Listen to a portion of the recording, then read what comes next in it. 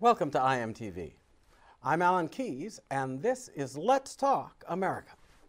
We're going to be continuing, as we have, I guess, for the last couple of weeks, talking about the way in which, as a people, we're coping with the challenge of the coronavirus threat, what its implications might be for now and for the future, and what it tells us about ourselves, and could possibly, for good or ill, tell us about how we need to handle ourselves in the future. We have somebody with a very unique background that gives him perspectives that will help to shed light on all of that, and who's been in the news a little bit lately, so you might have heard of him already. We'll be right back.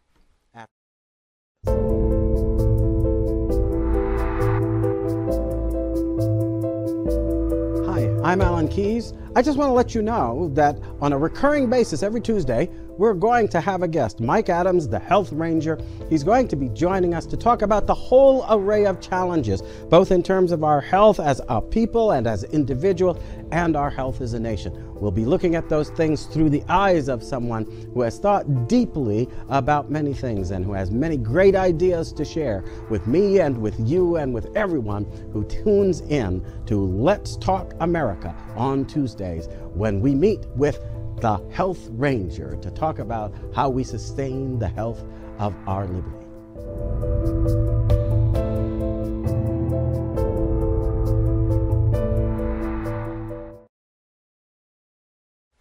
Welcome back. Well, my guest today is Scott Jensen. Now, Scott is a member of the Minnesota Senate. He also has the background of a medical doctor who's been in practice for many years, very popular amongst his patients. He's known for taking an approach to medicine that applies the competences of his training and background, in addition to being open to those things which, over the course of human experience, people have learned that can be effective ways of trying to keep the body healthy instead of just curing disease. And I've always had great respect for folks who keep these things in balance. And I'm glad that in spite of all the attention I'm sure he's getting these days, he was able to take a little time out to talk to us here at Let's Talk America. Welcome to the show, and thank you very much for being on.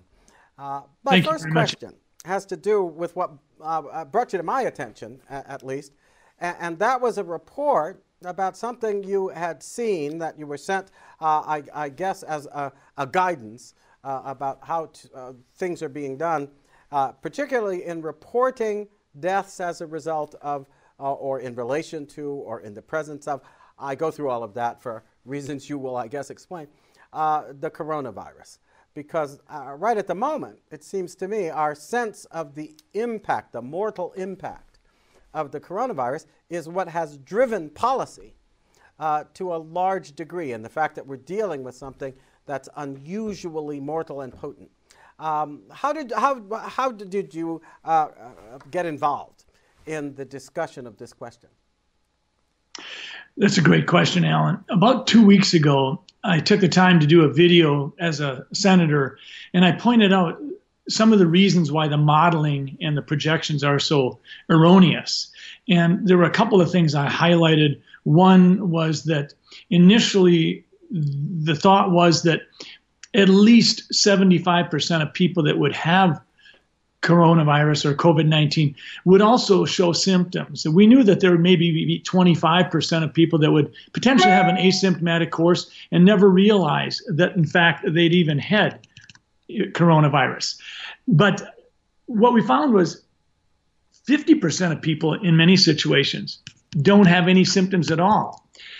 The other thing that happened was, looking at the Diamond Princess, we found that the number of cases that they found were positive and had patients with no symptoms whatsoever was a big number. So now we're realizing that we've got most likely transmission without anybody knowing it. And that sort of leads to the second thing. And the second thing was that we realized that in Wuhan and in other places, for every confirmed case, there were probably 10 more cases that hadn't been confirmed. So when I gave that video at the Senate, that raised some eyeballs, because some people were concerned that I was sort of speaking against the presumed line. Then last Friday, a week ago, I received a an email from the Minnesota Department of Health that laid out some ideas and thoughts as to how we should be coding COVID-19 disease on our death certificates. And in the communication from the Department of Health was a link. And I chased that link down, and it took me to the CDC, and there was a 7-page document that in no uncertain terms made it clear that we were being encouraged to diagnose COVID-19 in the absence of confirmed test. In other words, if we presumed it, it would be okay. If we suspected it, if we thought it was probable within reasonable means. And they even gave an example with an 86-year-old woman who was frail, elderly, and ill, and she had been in a nursing home. She did not have COVID-19. She was never tested for COVID-19, but she developed a fever and died, and it was found that she had been exposed to her son at a time when he did not have COVID-19, nor did he have any symptoms, but later on he was identified as having COVID-19. And the advice was to go ahead and code this patient's death as a COVID-19 death. That bothered me. Yeah. So I raised it up the flagpole, ended up being on a TV show earlier this week, and everything seemed to go viral. And I think really what I was saying was the concept of a death certificate is this is a document that needs to be done with integrity and facts. This is not something to be a maybe document, or I've got a hunch, or I thought this could be possible. This is a rock solid document that will determine how estate planning goes, whether or not an insurance company might pay off on a life insurance. It may have impact on following generations if there's some sort of mutational or chromosomal concern. The bottom line is, in my 35 years of medicine, I was taught that a certificate of death was a big deal. Maintain your integrity. Do not allow it to be profaned by bias. And that seemed to make a lot of hullabaloo in the world of media. Well, it seemed to me, now you can correct me if this impression is wrong, but if we go down that road, aren't we likely to get a sense of the deadliness of COVID-19 that is not quite what it appears to be? Exactly. That's exactly right. In fact, one of the ministers to the Italian Department of Health said, we take quite a generous attitude here in Italy. If someone dies in a hospital, we code it COVID-19. And then they did a follow-up study, and they found that only 12% of the people that had been identified as dying of COVID-19 actually had a train of sequences that could establish causality. So they were saying that 88% of the COVID-19 diagnoses on death certificates could not establish a train or stream of causality. That's obviously going to ramp up the fear and the panic. Mm-hmm. Well, what if that's the objective? See, I think that's what's bound to occur to a rational mind. One takes a departure from a path that has been hewed to for the sake of integrity and accuracy for a long time, was a standard in the profession. And suddenly, in the face of this episode, you find people erring in a direction that is likely to swell the numbers beyond the point justified by actual experience. Why, when you're trying to mount a scientifically based response, would you be encouraging what is at the end of the day such a dilution of the rigorous integrity that we expect from science? Well, I think that the definition of science is often lost on people. Science is nothing more than observation, then measurements of data, then creating a hypothesis, and then creating an experiment to see if you can demonstrate that your hypothesis is correct. If it is, then you reproduce it. And generally what you want to do is you want to ask other scientists to do the same experiment separately so that they can come to their own conclusions.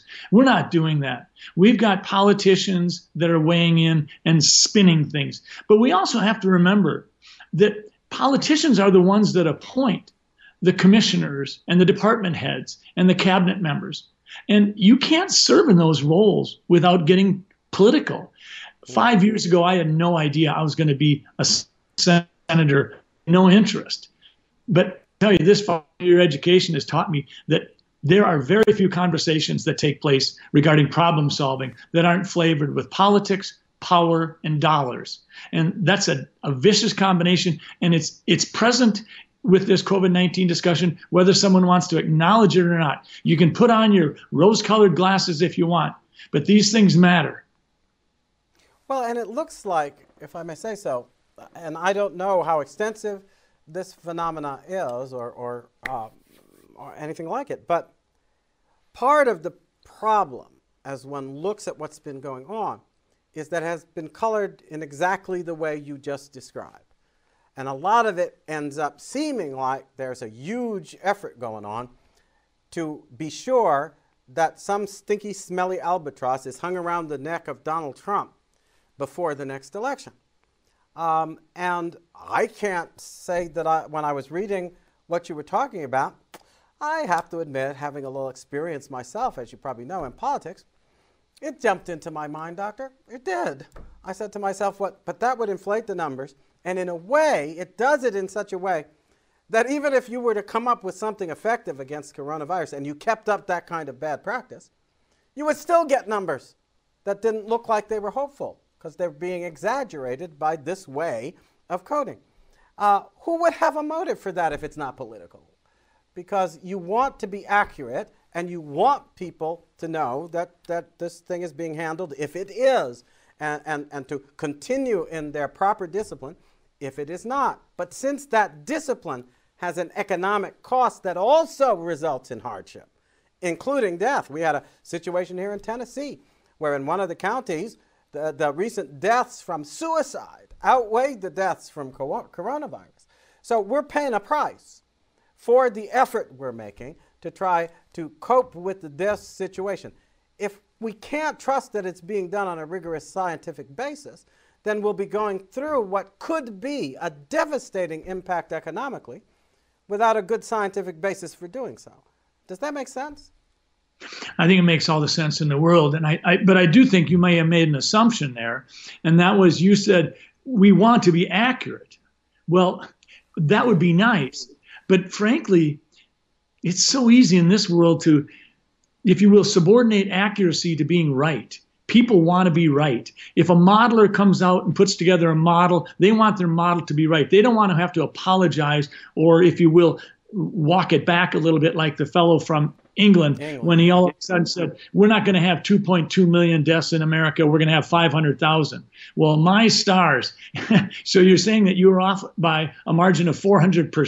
Right. Okay, if that's what it is, that's what it is. But then just acknowledge it. But I really do think that accuracy should be the high watermark. But frankly, being right is so important. And if you're right, or even if you aren't right, but you can have people think you're right, then you get to take the next step on the ladder and you're this person instead of that person. So I don't know that we can assume that accuracy is of the highest order. I think sometimes being right is, and I think sometimes authority is, and I think sometimes maintaining fear and panic is. But I think one way to fight that is to talk about context. And I see very little media talking about context. Let's talk about our situation in Minnesota. In Minnesota, we have about 400 deaths in 2018 from the flu. This year now with COVID-19, we've had 57.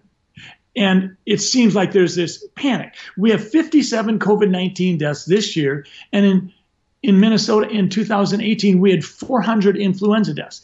The IHME projections indicate that Minnesota, on August 4th, we will have 450 deaths from COVID-19. When you put that in the context of it, then things seem like, okay, this is doable. We can handle this. We can manage this. Our average age of person dying of COVID-19 in Minnesota is 87 years old. The average lifespan in Minnesota is 80. So then again, we start to feel comforted. Okay, we can manage this. So I think context is really important. In America, 10,000 people die every day. So when we start talking about the numbers we're seeing now, remember, 10,000 people die every day. 1 out of 100 people in America die every year. We have 3 million deaths. We have 300 million people. 1 out of 100 people die every day, die every year in America. We need to remember the context. And if we remember the context, we are then going to have to balance things out, right? Yes.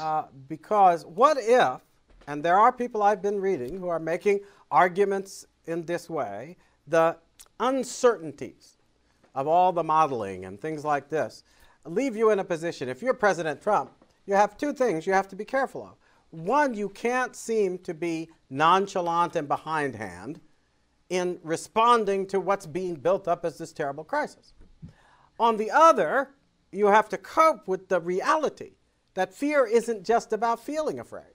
It's about what people do as a result, and our economy has already been hit hard in terms of the perceptions that result about our situation and about the measures being taken to deal with it and the economic effect that they've had.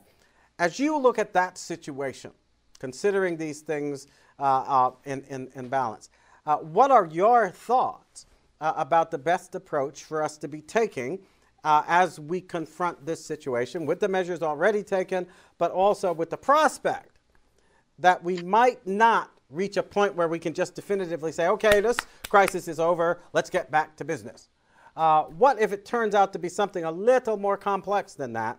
How do we figure out how to return to an effective economic life in the face of what might be, an ongoing situation?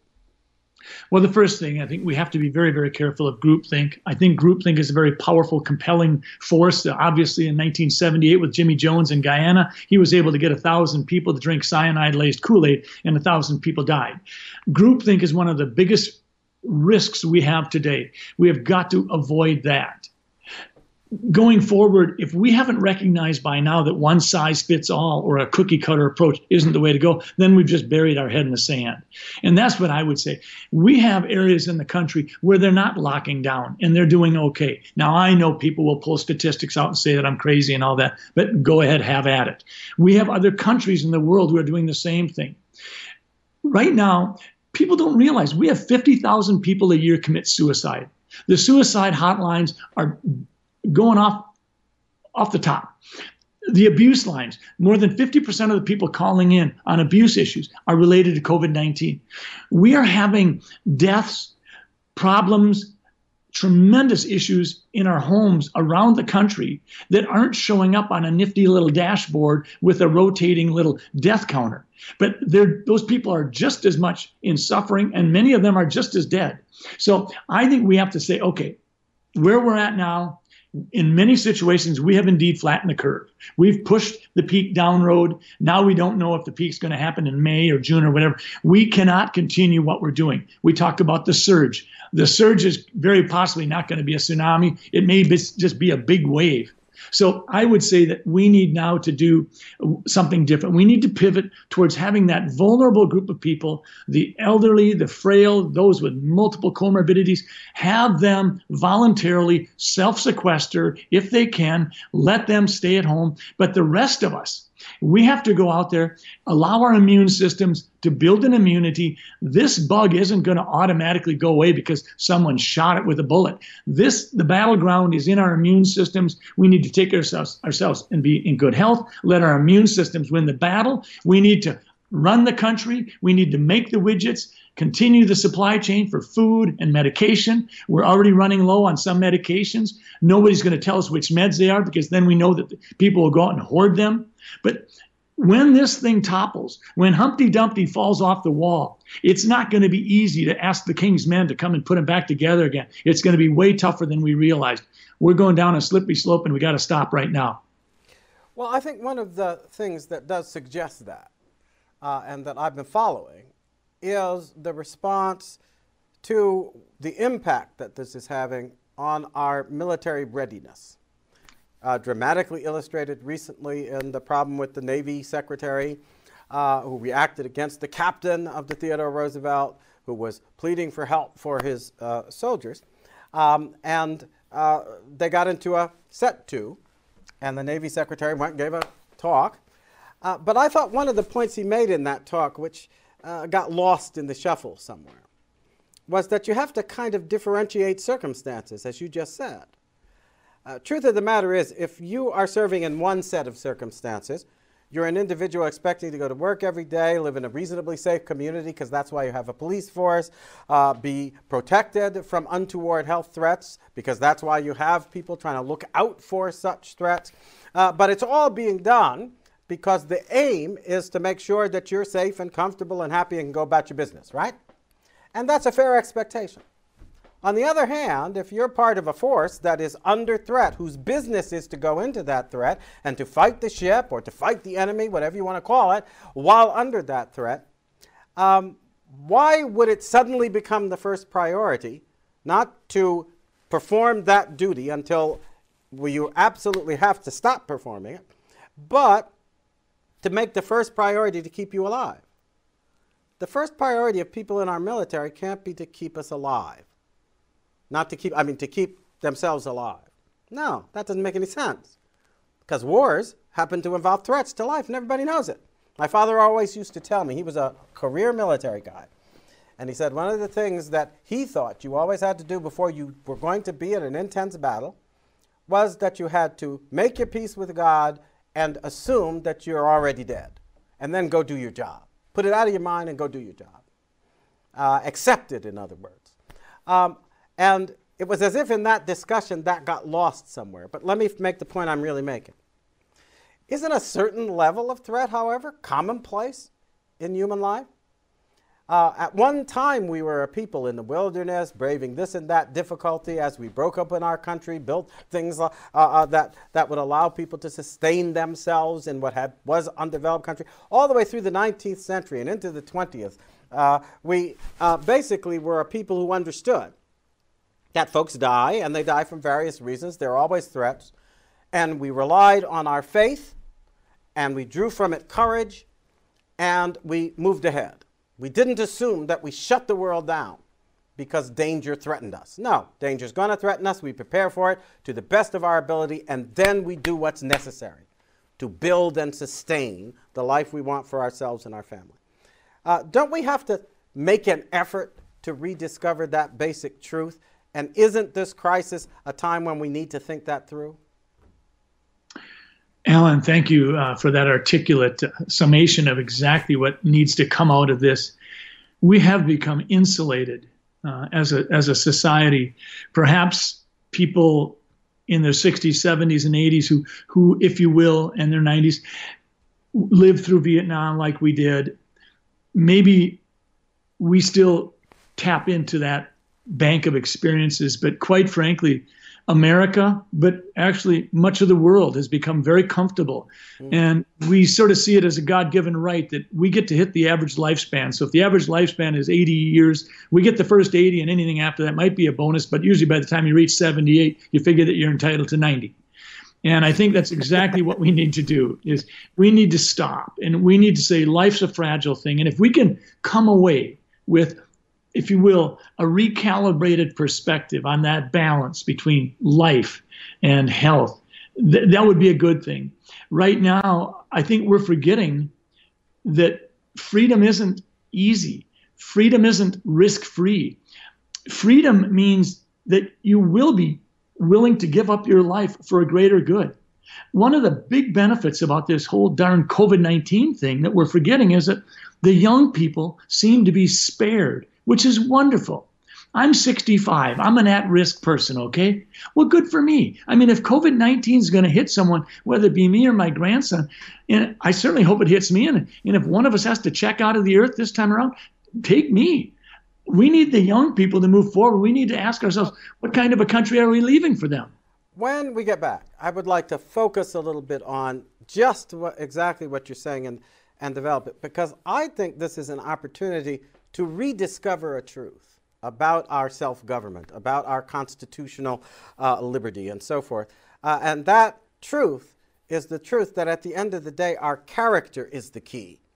And what has been happening to it and what may be an opportunity in this crisis to rediscover its importance and build upon that importance. We'll be right back. More IMTV episodes? We are now streaming through Roku.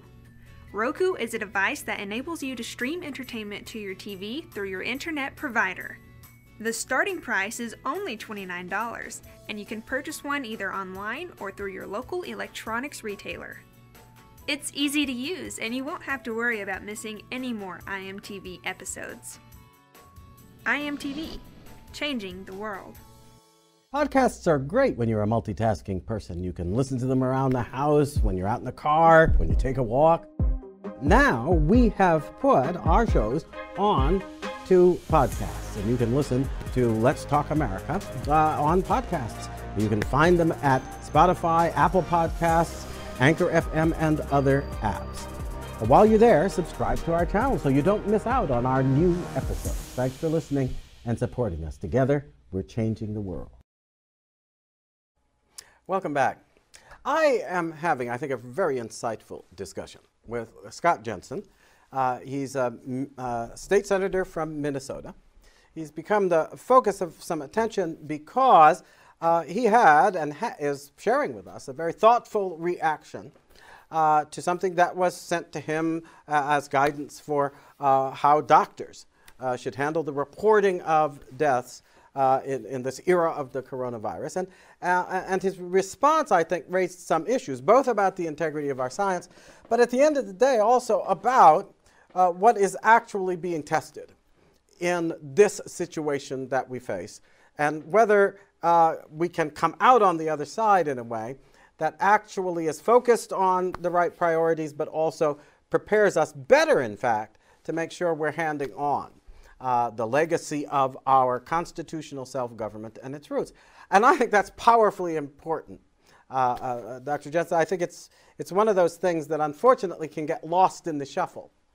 And yet, at the end of the day, that question is brought up right in the Constitution. People always talk about preserving the Constitution, but one of the first things that's said in the last sort of resounding paragraph of the preamble is that the aim is to secure the blessings of liberty for ourselves and our posterity, which means we've got to be forward-looking. We can't just be thinking about threats to us today and effects and problems for us today. We've got to be making choices that will preserve the way of life into the future so that our children and their children and their children will inherit the responsibility and the challenges that we have been called to meet, that others before us were called to meet.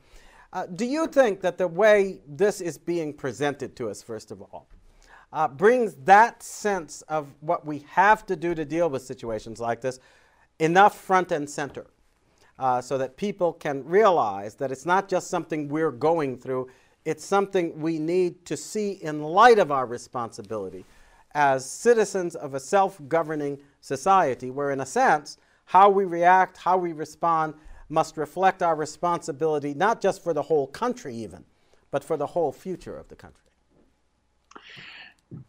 I felt like during the break that we took, I was thinking about the preamble to the Constitution, and I was surprised that you took the words right out of my mouth. But truly, to secure the blessings of liberty for ourselves and our posterity, that implies that we have an obligation to the future, and that should frame the way we look at our present crisis. But it is not. We are not having those kinds of discussions. We are not having, right now, frankly, there should be a push. Wherever someone is anticipating a surge of COVID-19, we should, in advance of that, be checking to make certain that we've all been clear with the people around us as to what our wishes are in terms of the extent of care we receive. I'm 65. I'm a person at risk. I need to make certain that if I don't want to be on a respirator or a ventilator, that be made clear. This is something that could happen and could be good.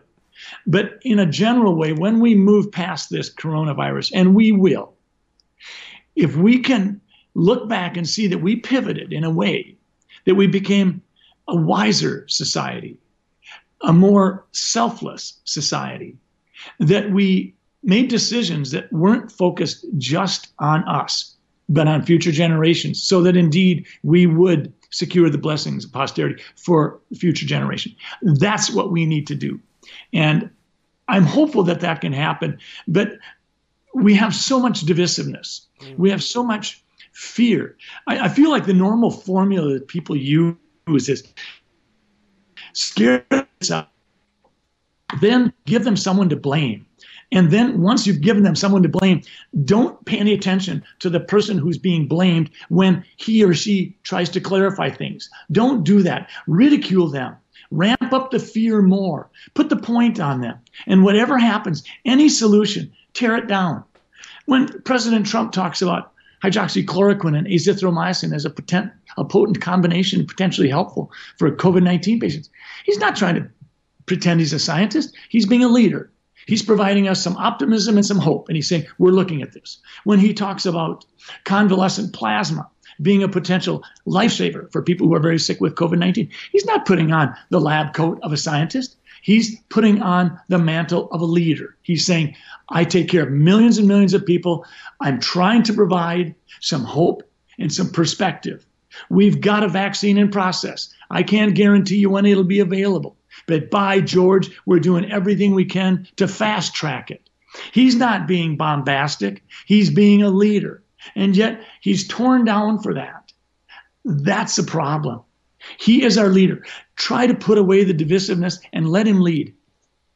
Well, I have part of what you just said, and we'll get to the other part in a minute, but raised something for me that you also have in your background, because you're somebody who has been conducting a medical practice that stays open to what I think of as the full dimension of healthcare. I used to, when I was involved myself in politics and campaigning and so forth and so on, one of my critiques of the way we have been encouraged to think of the health system is that it doesn't live up to its name, because the primary emphasis when you deal with health these days is sickness. So it turns out not to be a healthcare system, but a sickness care system. And yet there's an alternative to a sickness care, and that is the body, when it's properly taken care of, does pretty well at coping with its environment. And we actually have things available for our diet and in other ways that can be helpful in maintaining our immune system and in doing other things. And if you put a first emphasis on preserving health, which people had to do for centuries, right? Because that's all they had. They didn't have a whole lot of quick fixes for serious problems when they developed. They had to be mindful of their experience, do what helped to keep people strong so that they can cope with challenges because their body and of their body's natural responses and strength, and then make use of what is in their environment, which seemed to show a connection with that process of keeping people healthier and making them stronger. Are we open enough right now in the way we approach healthcare, or should we, while not in any way discouraging or disparaging allotropic medicine, scientific research, all these things that reflect our scientific method, which is, quite frankly, and it was put this way by the people who developed it, to torture nature? That is, to put it in the grilling box and make it give us the answers we want to deal with our problems. Or would it also be helpful to look at the fact that there are resources in the body and in nature itself, and we need to be open to the possibility that there are ways of dealing with a crisis, even one like this, that would allow people to seek to go down those paths and research them as well? Because we're not doing it right now. We're focused on a certain set of experts, and we're leaving out other possibilities. And I find myself thinking about India and other places. I bet they're not doing this because they still have a kind of open sense of what nature itself has to offer. Am I making sense? Yes, I think you are. And actually, it's very pertinent for what we're going through with COVID-19. You're basically saying mind, body, spirit. And I think so oftentimes in Western medicine, we focus on the body and we look at the things that affect the body. And basically, that's usually surgery or drugs. Sometimes it's specific therapy programs.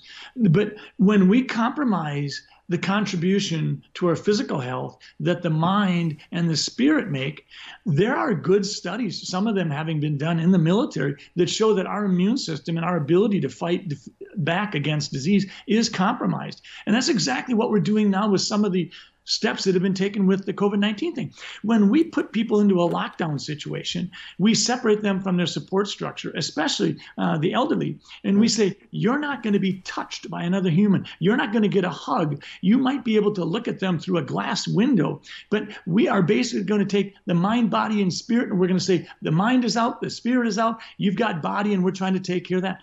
You are going to kill people. And we know that's happening. So what you're saying, we have to take a holistic approach. And this is one of the big problems with, if you will, 21st century American healthcare today. We are 5% of the world's population, but we consume 95% of the world's OxyContin. We're 5% of the world's population, but we take more than 50% of all the prescription drugs taken in the world.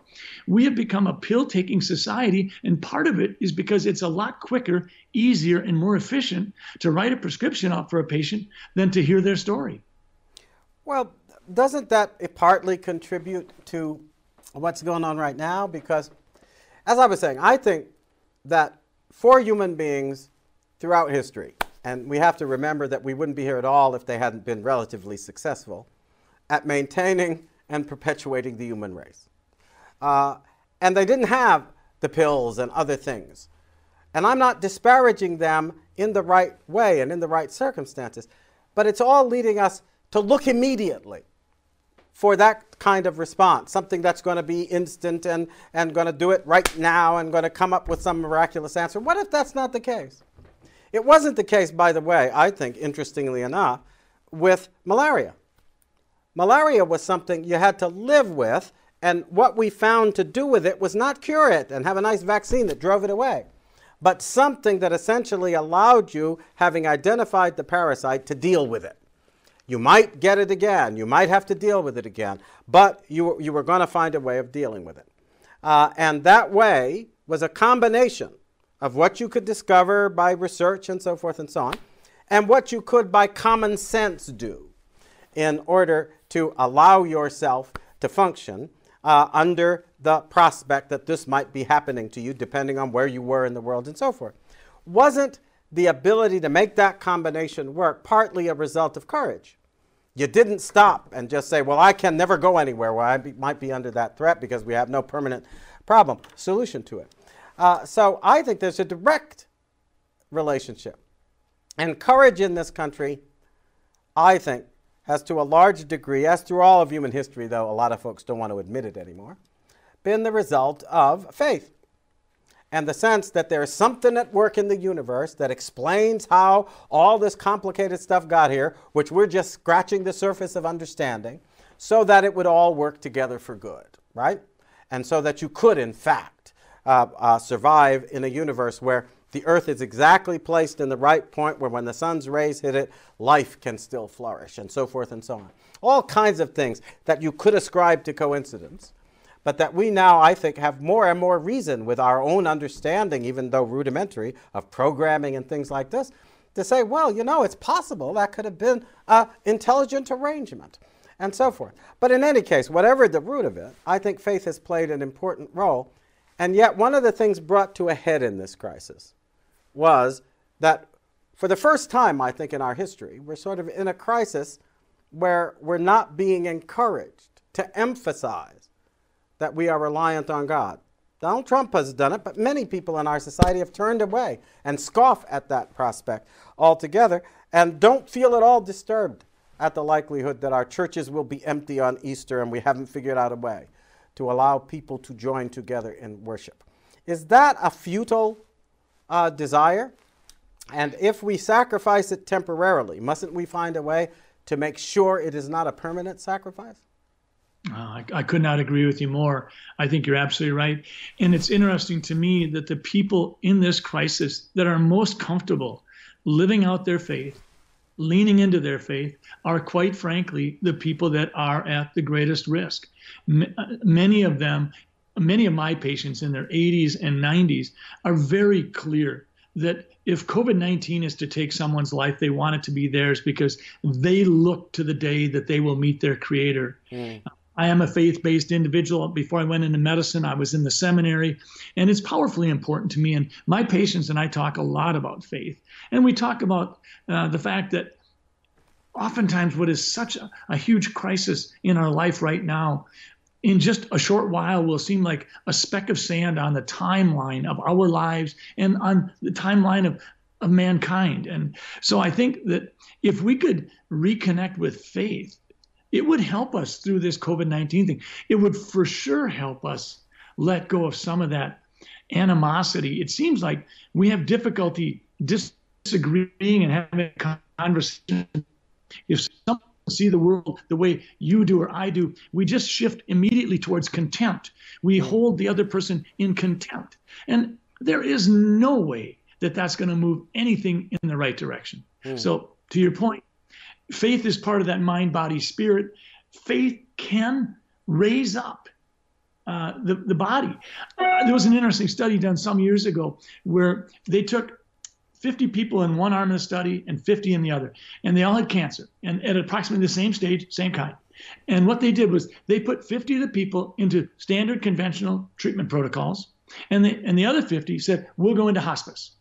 So you have 50 in hospice, 50 typical chemotherapy, radiation, the whole shebang. They fully expected that the people in hospice would die sooner, but die more peacefully.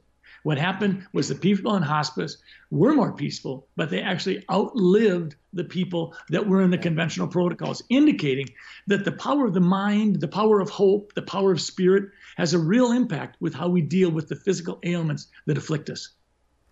I think that what you said there has a direct and potentially, I think, quite positive implication for our politics that's not quite being realized. Because in point of fact, that element of faith becomes a way of reminding us that we stand on a common ground as Americans, right? Which then opens us to the fact that we stand on a common ground as human beings.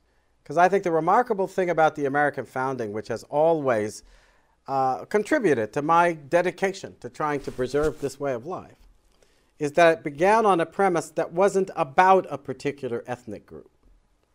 It was about the relationship between God and his creation and its implications for all humanity. That famous line from the Declaration, we hold these truths to be self-evident, that all men are created equal and endowed by their Creator with certain unalienable rights. And that word rights intrigues me continually because some people think it's just freedom to do what you want. But that's not the meaning of the word right. Right begs a question. Right according to what standard? And the standard is answered in the Declaration. It's the standard of the laws of nature and nature's God. It's the standard of the Creator, endowing us with the inclination that is there in our family life, there in the care for our children, there in our willingness to care for other human beings. We have an inclination to do right by other people, and even to do right by the world of God's creation. And a lot of that emanates from faith. I'm noticing that in the course of this crisis, a lot of people seem to be in the process of rediscovering the role of that in their individual lives, because we've been so distracted by the toys and the things and the electronics and the this and the that and the other thing. This has forced us in a way to, take a look at ourselves in relation to other human beings and rediscover our responsibility for their care. And the difficulties we're having showing that right now, I think, and the fact that people are feeling it, and you can read about it in what they're saying on Facebook and others, this means it's reawakening, that there's more to life than our distractions. And even when those distractions are worthwhile, there is still a responsibility of care exemplified in parents and their children. You talked about the relationship with grandparents. Is all of this going to help us, perhaps, to rediscover that aspect of our identity as a free people, which accepts that self-government is disciplined by respect for right in terms of the right doing we owe to other people? I think it is. I think that we're being forced to ask ourselves those questions. We live in, it's not just a microcosm of me, it's a macrocosm of us. And I think in that, I think we're having that balance. Who should run, if you will, the engine of the country to make certain that people are taken care of that aren't able to? We have a lot of social media discussion where, well, it's my right to demand that you stay locked down, or someone else saying it's my right. And so I think the whole issue of rights is a very confusing one. I think I would agree with you, Alan, that many people would consider rights to be freedoms. I would ascribe to the beliefs that you've expressed that indeed there are, if you will, gifts of nature which I think emanate from our Creator. Those gifts are the rights we have. Life, if you will, is a natural right. And I think, to me, I think we're wired to be free. And if we're not free, then in fact, usually the compromise is broad-based and it affects the mind, body, and spirit. I was hoping that we could get a talk just a little bit about some perverse incentives that are coming out of this whole COVID-19 thing as we try to deal with it in the medical world. Oh, yes, go ahead. Absolutely. I think that it's important to realize that right now, we are creating perverse incentives at a political and a, if you will, public health level.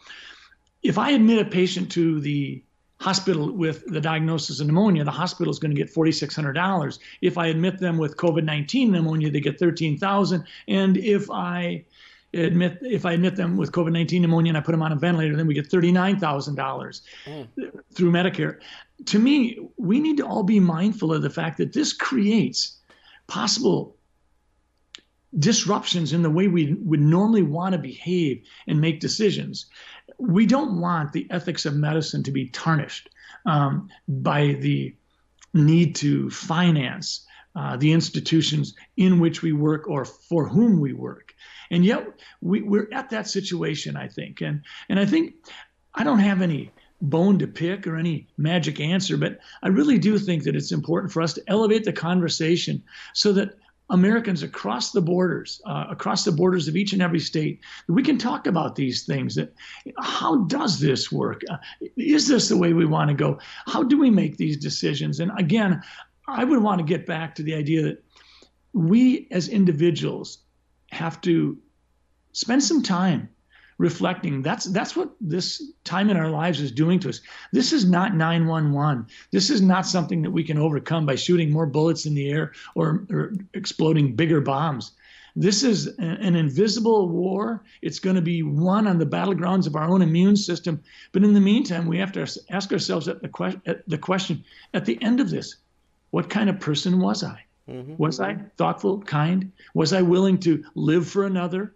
Was I worried just about me, or did I think about the future generations to come and what we left them?